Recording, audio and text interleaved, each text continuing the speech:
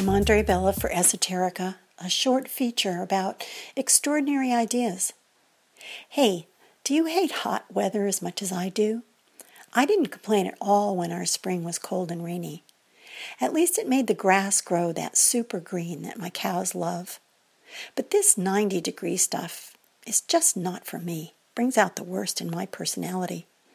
So it wasn't too great when, in the middle of all this heat, some woman knocks on my kitchen door and says, "Do you own some cows?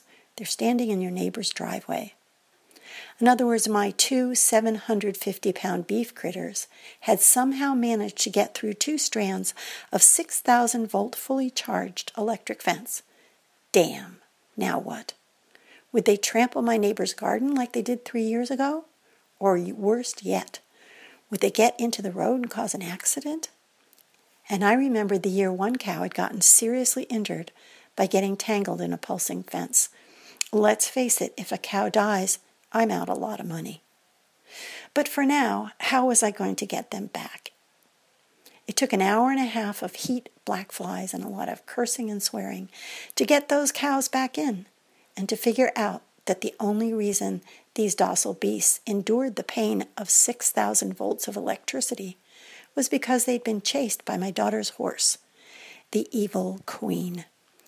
Actually, I used the B word instead of queen, but the use of that word on the radio is frowned upon. The cows had been terrorized by a 1,000-pound galloping white monster with flaring nostrils, wearing a fly mask that made her look like Darth Vader. Judging from past experience, this could have had a very, very bad ending. I was furious, hot, and tired. And all this made me think of how suddenly a beautiful, bucolic scene can change into a nightmare that certainly didn't bring out the best in my personality. So, do my actions depend more on my circumstances than on whom I perceive myself to be? Do we all have a dark side that's easily triggered under threatening or terrifying circumstances? The cow incident showed me how little it took to unleash the other me.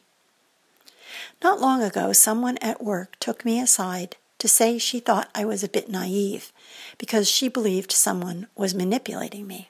I laughed. "Let me give you my ex-husband's telephone number. Ask him if he thinks I can take care of myself. If you can sort through the colorful language, you'll come to the conclusion that he has great confidence in me."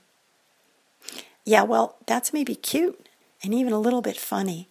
But the truth is, when I feel threatened, I can be just as much the evil B word as my horse. Maybe we all can. But what about a bigger picture? In Sheldon Wallen's book, Democracy, Inc., in his chapter titled Beginnings of the Imaginary of a Permanent Global War, he quotes George Kennan. "The fact of the matter is that there's a little bit of the totalitarian buried somewhere deep down in each one of us. It is only cheerful light of confidence and security which keeps this evil genius down. If confidence and security were to disappear, don't think that the totalitarian would not be waiting to take its place." As a spiritual being, can I accept and begin to understand my dark side and that of others? When someone commits a heinous crime, can I reserve judgment? Maybe I don't know all the circumstances, and maybe the real truth is that I'm just as capable of committing that same crime. Don't we have a saying, "There, but for the grace of God, go I"? And in the end, if we were experiencing famine, as some other countries are facing right now, and someone threatened to kill me if I didn't give them my last piece of food, would I be able to say, "I understand"? For Esoterica, I'm Andre Bella. Thanks so much for listening.